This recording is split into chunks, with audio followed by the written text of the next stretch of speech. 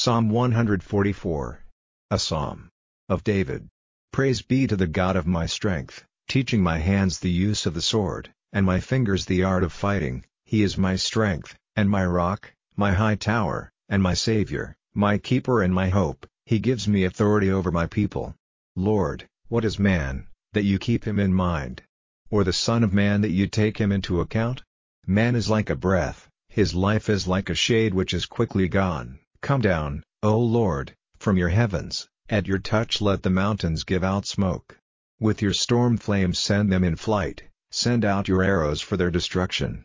Put out your hand from on high, make me free, take me safely out of the great waters, and out of the hands of strange men, in whose mouths are false words, and whose right hand is a right hand of deceit.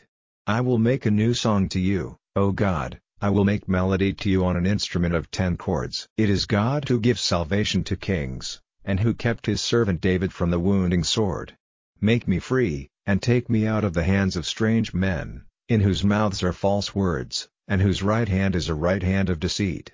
Our sons are like tall young plants, and our daughters like the shining stones of a king's house. Our storehouses are full of all good things, and our sheep give birth to thousands and 10,000s in our fields.